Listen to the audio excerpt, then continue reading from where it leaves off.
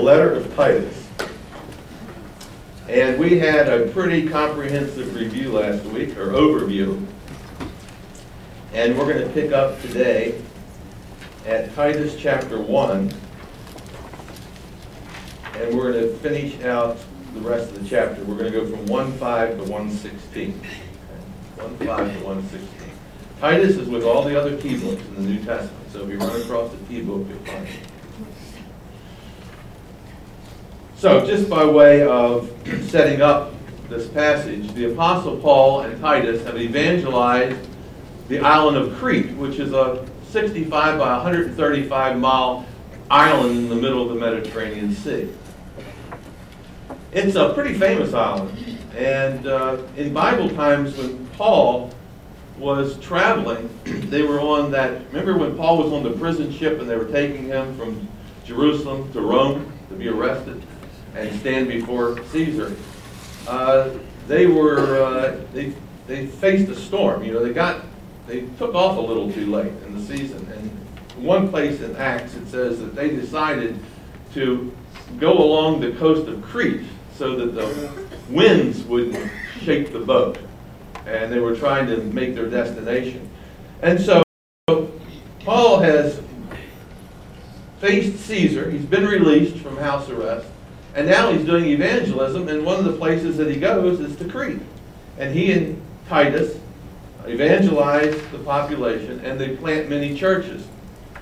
But before they can really establish these churches, and there's a lot of things that a church needs when it's first born, Paul ends up going on another assignment, and he leaves Titus behind to take care of those things that still need to be done. And you see that in verse 5. Paul says to Titus, for this reason, and he's writing this in a letter, for this reason I left you in Crete. And here is the reason why. That you should set in order the things that are lacking. There's still many things that need to be done before these churches can get on their feet and be on their own. So he leaves Titus there to do it. And then the rest of verse 5 says, and another reason I left you there, to appoint elders in every city. And that means he's planted churches in every city. Every city that he's planted a church on Crete, Titus is to visit that city, and he's to appoint elders for the church in that city. Now, we could say that Titus has a twofold mission. One, he needs to set things in order, and two, he needs to appoint elders, or the word and there can be translated even. So it could mean, I've left you in Crete that you would set things in order, even, or that is, what I'm talking about is appoint elders in every city. So this is his main mission. Now, notice what else it says at the end of verse 5. As I commanded you. He's writing this letter as a follow-up to a command that he gave to Titus when he left him on Crete. So he wants to make sure that Titus gets on the ball, and he does it. And the pronoun there, I, is emphasized in the Greek text. So Paul is using his authority. He says, get at it. I commanded you to do something. I'm your spiritual boss, in a sense.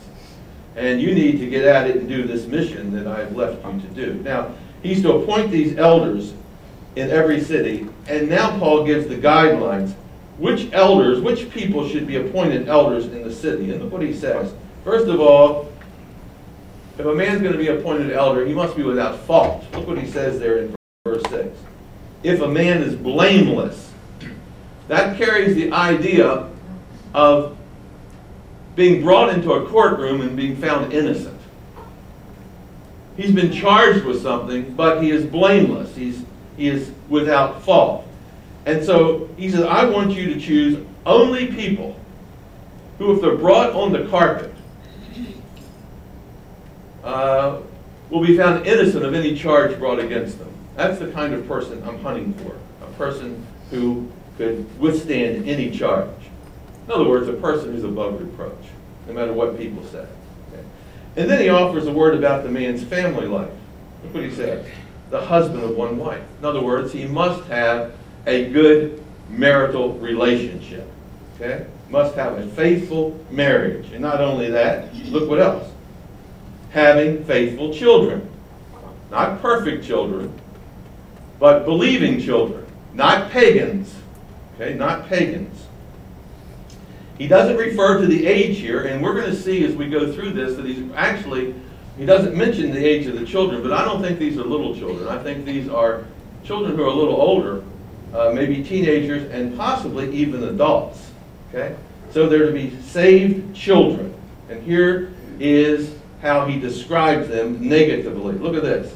Not accused of dissipation. Notice, if it were a 5-year-old, would he be accused of dissipation? I don't think so. See? Not accused of dissipation. So, this word dissipation literally means not wasting your money, not able to save your money. Literally, it means not able to save your money. It shouldn't be a person who is charged. You shouldn't be able to charge this guy's children with wasting their money on riotous living. Like the prodigal son, remember? He went out and wasted his money on riotous living. So that is the man's faithful, believing child must never be in a situation where he or she could be accused of wasting your money on wild living like the prodigal son. So that's why I say that can't be an infant, can't be like Charlotte. Right? First of all, she couldn't be a believer, could she? So it has to be, you would have had to have reached at least the age of accountability to be a believer. And number two, you have to have some money in order not to be charged with wasting your money. Does that make sense? And then look what else. Or insubordination. Should not be able to be charged with insubordination. Obviously, this is a rebellious child, a person whose life is out of control. So Paul's not talking about little children. He's talking about older children. And then what he does is he gives us an explanation. So that's what it means to be without fault. Man has a good marriage, man has good kids, whatever age they are, once they've reached the age of accountability. Now he explains why it's important to choose that kind of person. Okay? 4. You see that next verse? Verse 7? 4. A bishop or an overseer, which means also an elder, must be blameless. It's not optional. It's a necessity. And then he says, must be blameless as a steward of God. Now the word steward referred to a person who was a head of a household. He worked for a master and he ran that person's household. In this case, the elder runs the household of God. And if he can't run his own household, how can he run the household of God? How can he, take care of the church?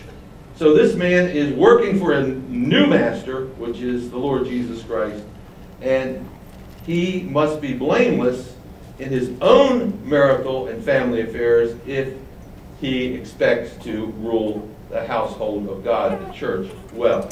Okay? Now, what he does, he then goes on to tell us what this looks like, what this kind of person would look like, a blameless person. And he gives us 5 negatives, and he gives us 5 positives about the kind of person that should be appointed. Okay? Each of the negatives is preceded with the word not. Now look at those. Let's look at the negative description.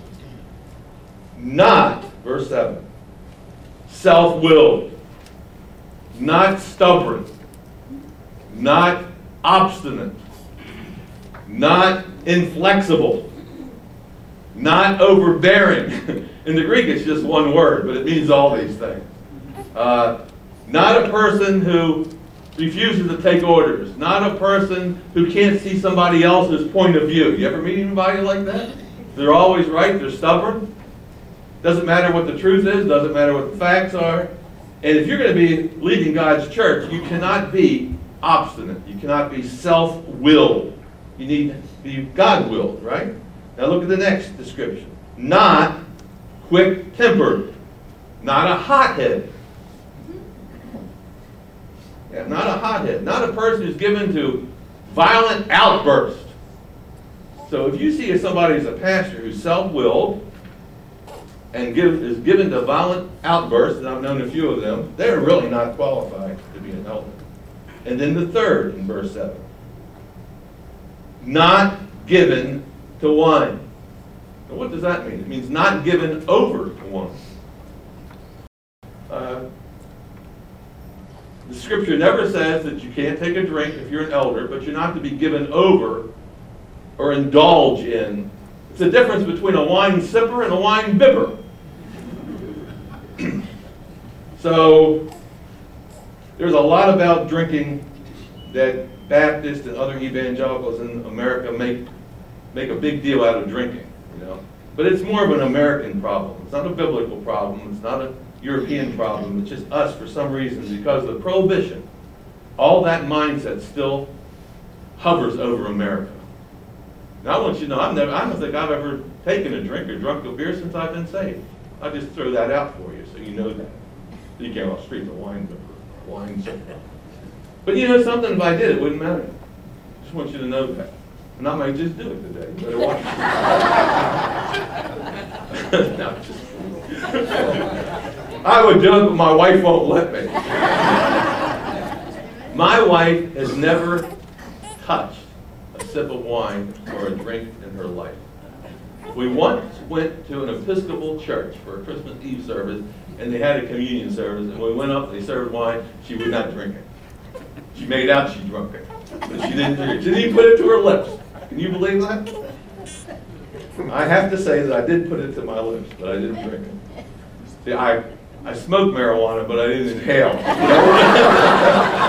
One of those situations. Okay, anyway, where am I going with this? It's getting totally out of hand. We need to move on. Okay. So now look at the next one, verse 7. Not violent. In this case, it means not a striker, not physically violent, not a person who comes to blows with other individuals. I know one preacher that actually had a wrestling match down the middle of the aisle with somebody. Got the guy in a Nolan Ryan type headlock and started hitting this guy. Now, that man shouldn't be in the pulpit. Next, finally in verse 7, not greedy for money.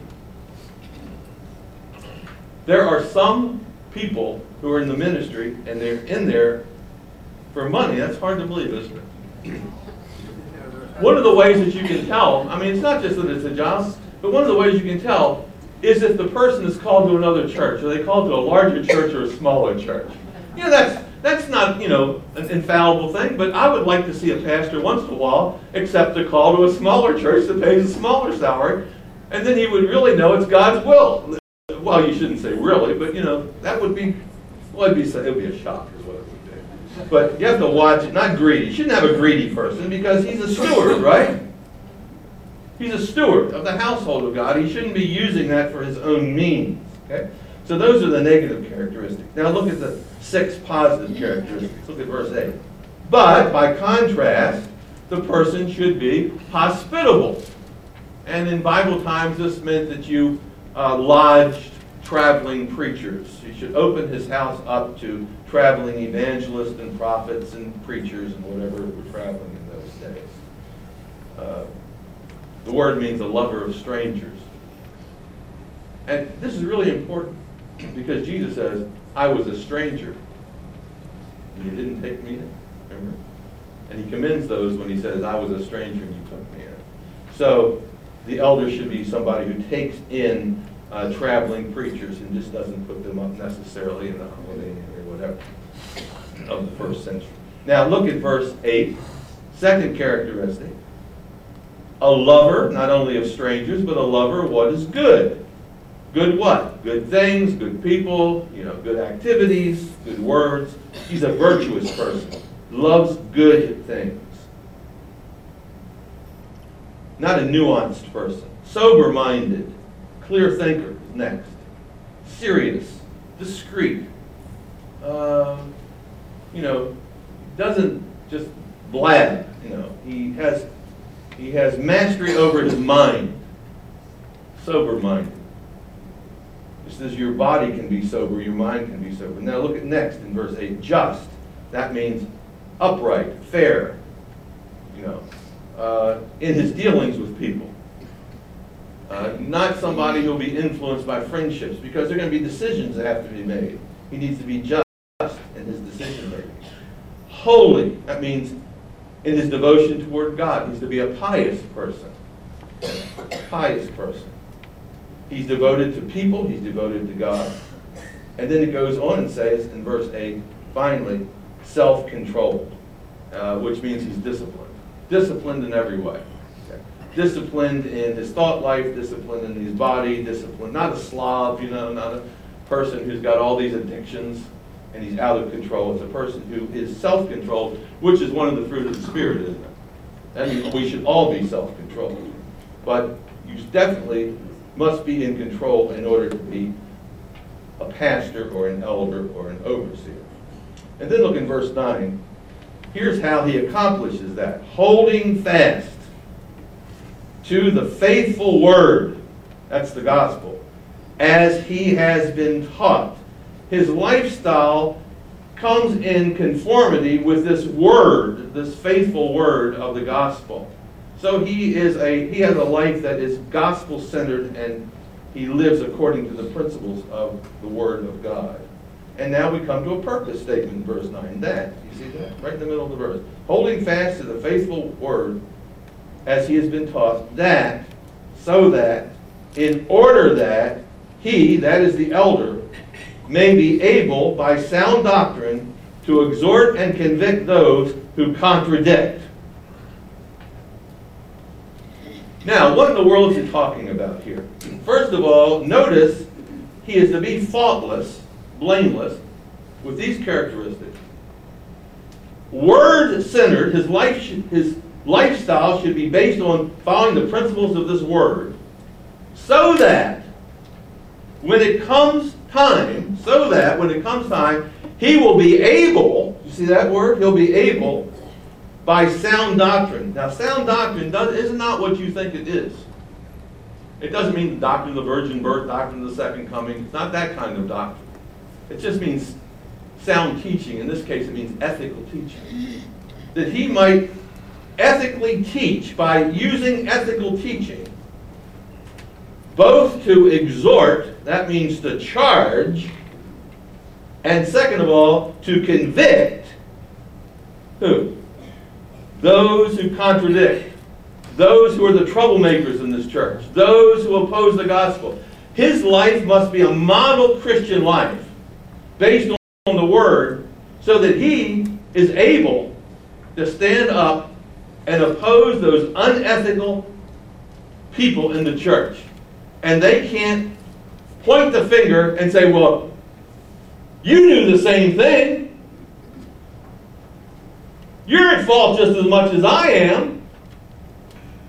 See, he wouldn't be able to charge and convict these people of their godless living unless he were living a different lifestyle. It's based on the Word.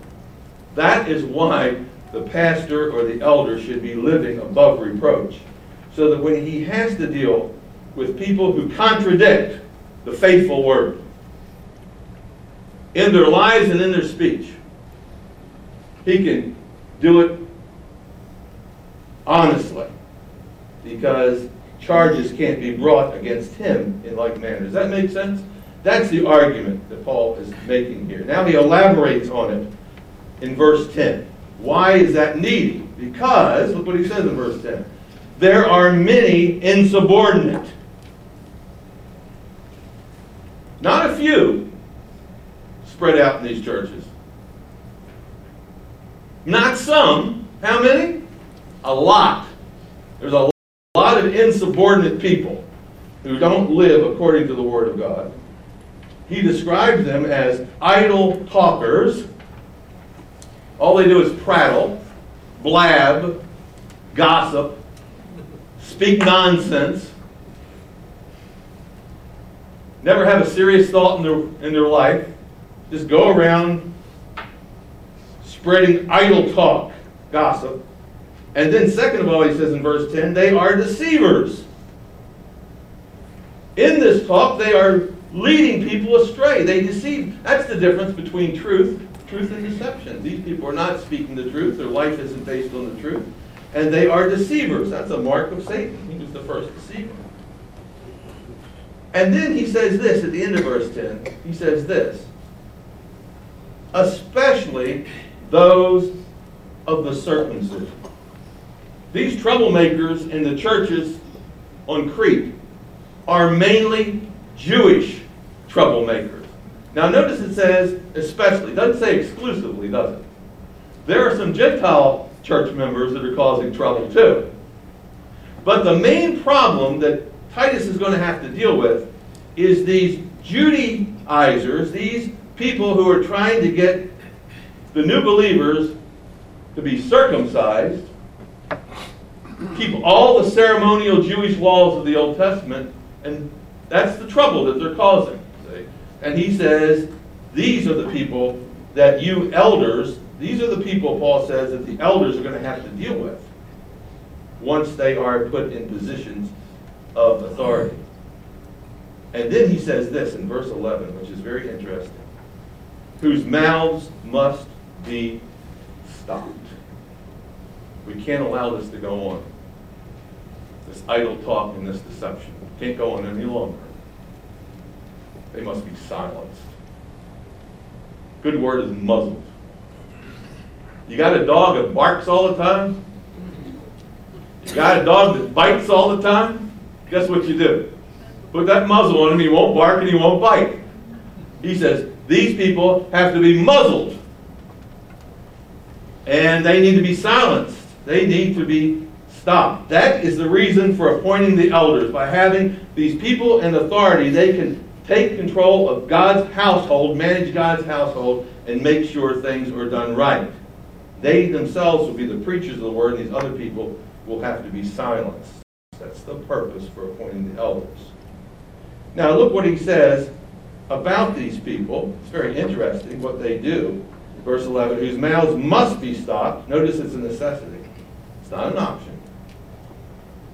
Who subvert whole households. Do you see that? That's why they have to be stopped. It's not talking about family houses. Not the house next door. It's talking about the household of God. They are subverting entire churches. Remember, the church met in homes. And he's saying these idle talkers, these deceivers, are subverting whole households. And how do they do it? In verse 11, teaching things they ought not. They do it through their false teaching. And why do they do it? For the sake of dishonest gain. They do it for money. They're religious mercenaries. They profit off the church.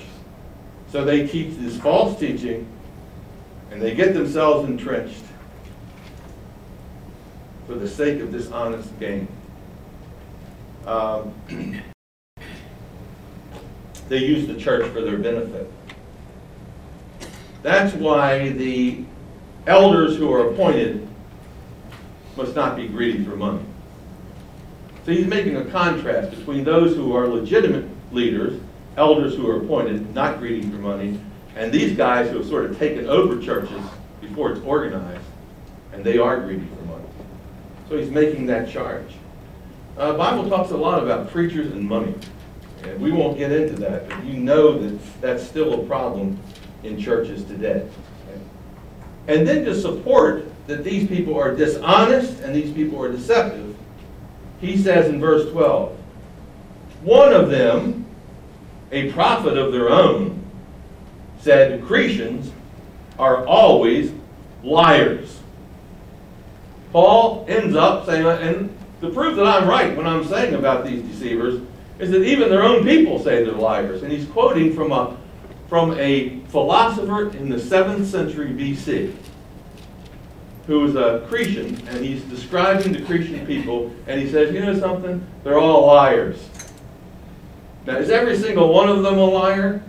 Well, no, but it's a characteristic of the people of Crete as a whole. It would be like me saying, gypsies are thieves. Are they? You ever met one who wasn't? Well, there is a revival going on amongst gypsies, and some of them are getting saved. I don't know if they're like Zacchaeus and returning fourfold or not. But if I said gypsies are thieves, you know what I'm saying, right? Latins are red-hot lovers. Nah. Yeah, I figured I'd throw that one out. You say you're getting the point, okay? And Paul's using one of their own people to sort of support his argument.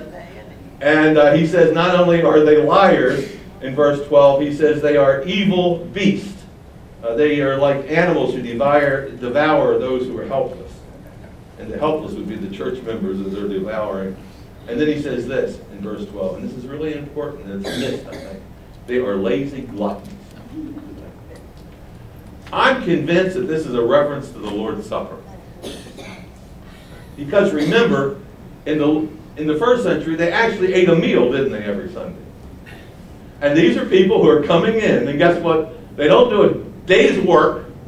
When it's time for the Lord's Supper and everybody brings food, guess what? They don't bring anything. See?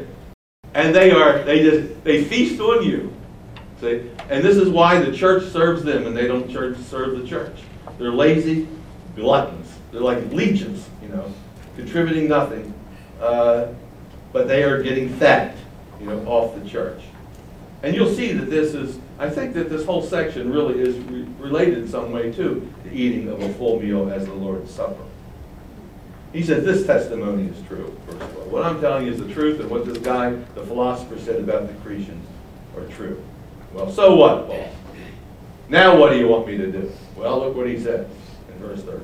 Therefore, here's what I want you to do, Titus. Rebuke them sharply.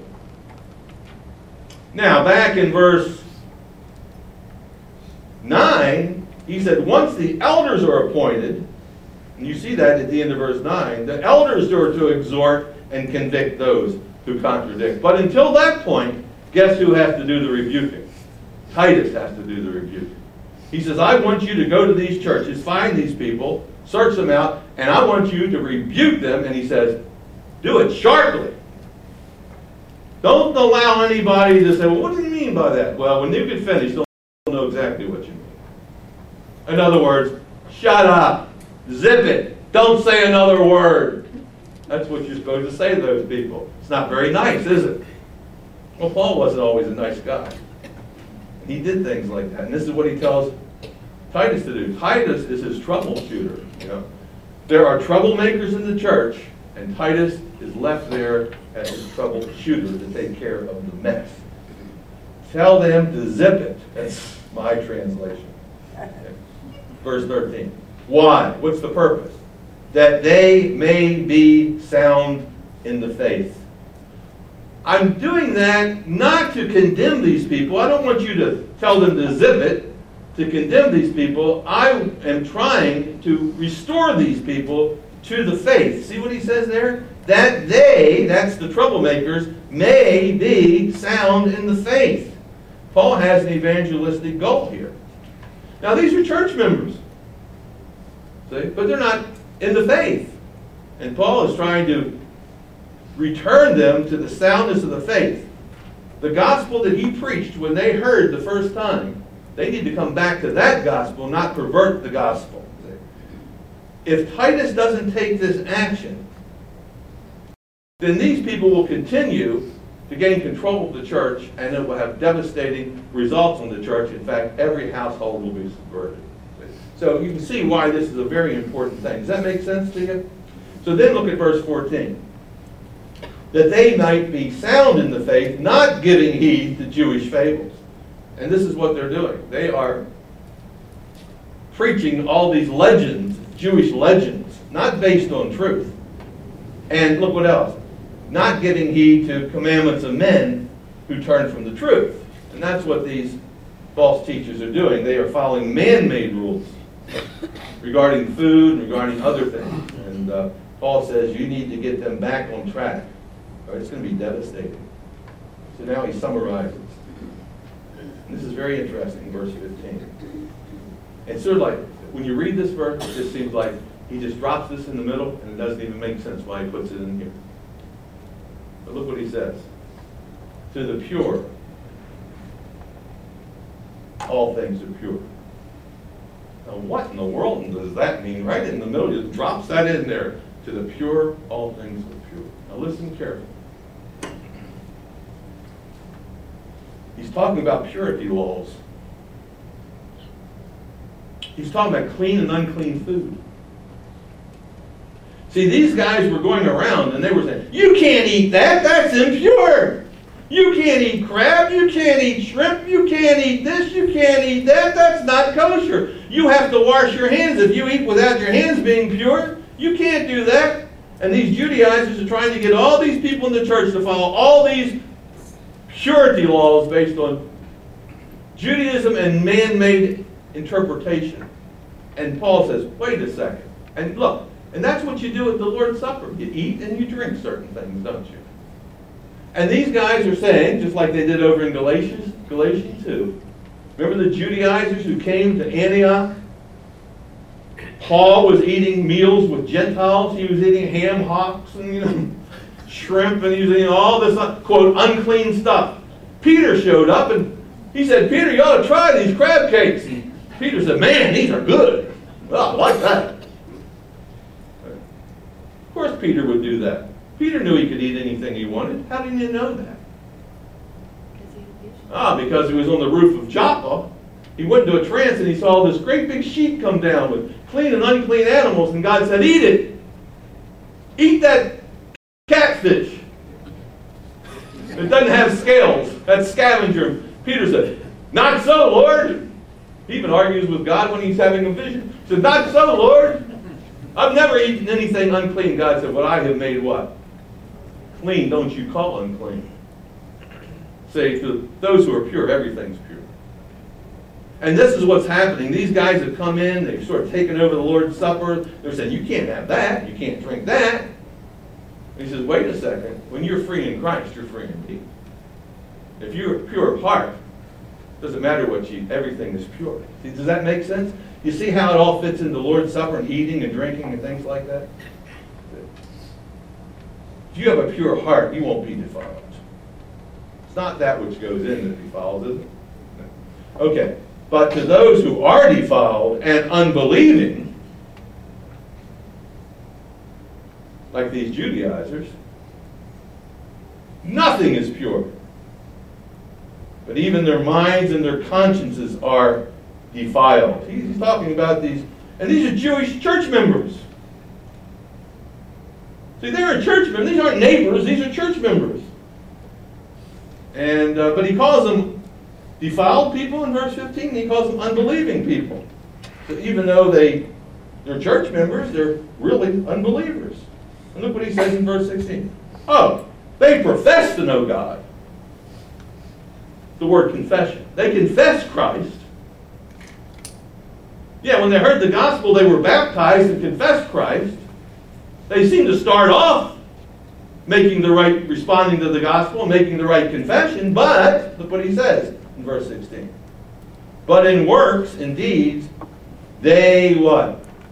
Deny him. Their acts, their lifestyle, what they're teaching, contradicts their original profession. There's no fruit in their life, you see. They deny him, and he calls them, because he describes them this way, being abominable. They're despicable. These people are despicable. Church members who profess Christ, and then they're trying to deceive you. They're despicable. They're repulsive. They are disgusting people. Paul really lets them have it. That's why you need to rebuke these people. You don't want the whole church to become like that, do you? Second of all, he says in verse 16, they are disobedient. See, they don't follow the rules. They don't follow the truth. They rebel against the gospel of grace. And finally, he says they're disqualified. They're unfit for every good work. They don't pass the test. What they're doing, their works don't pass the test as being called a good work. What they're doing is just the opposite. It's a bad work. It's a counterfeit work. They are professing Christ, but they are all counterfeiters. So, Titus has a big job on his hands. Now, When you look at this, you see a path for choosing elders. And this is what our churches try to do. But I want you to notice something. I'll show you how things have changed. In this case, notice that the elders are appointed. Wow, Episcopals appoint. Methodists appoint. What do? We call. But I will say this. I'm not saying there's one system that's right or wrong. But I will say in the first century church, in a new church plant, guess how the elder was chosen? He was appointed in the first century. Now, maybe in the second century, and as time goes on, that doesn't work. But then I want you to notice also this. Notice where they were chosen from. They were chosen from within the church. Not outside. They said, well, there's a pastor over in Fort Worth. We can hire him away. But they chose from within the church. They raised those persons up as elders. That's how you can know whether the person was self-willed or not given to wine or not violent or not whatever. You can't know that when somebody lives 1,000 miles away and you're calling them to be your pastor. That's why so many churches call pastors and say, we believe this is God's will. And 2 years later, he's gone. Because they didn't know who they were bringing in. See, Titus knows the people in the church. He knows who they are. And he is examining them. You can't examine a person's lifestyle unless you know their lifestyle. So that's just a couple of things. There's an intimacy involved there. Then we also see an example, I think, here of church discipline. This is what you're supposed to do when people get out of order. You're to confront error. And we know Jesus gives a pattern, a very detailed pattern, but ultimately involves confronting the error to bring them to the point of repentance that they may return to the sound faith, verse 13, and be restored. And if not, then what do? You put them out of the church, don't you? Most churches do not practice church discipline. It's no longer part of the church.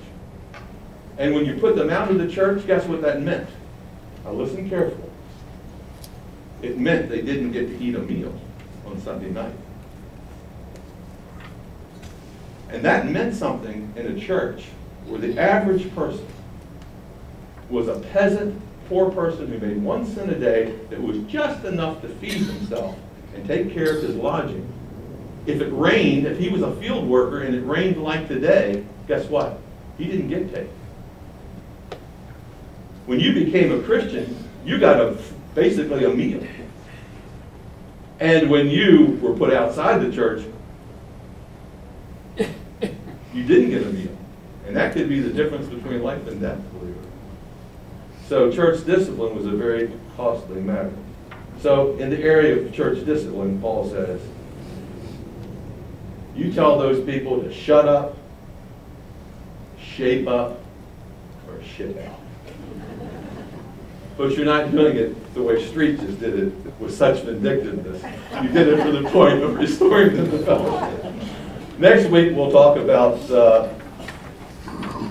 more instructions for Titus as he speaks, as Paul gives him instructions on how to handle this church problem. So we'll pick up there next week.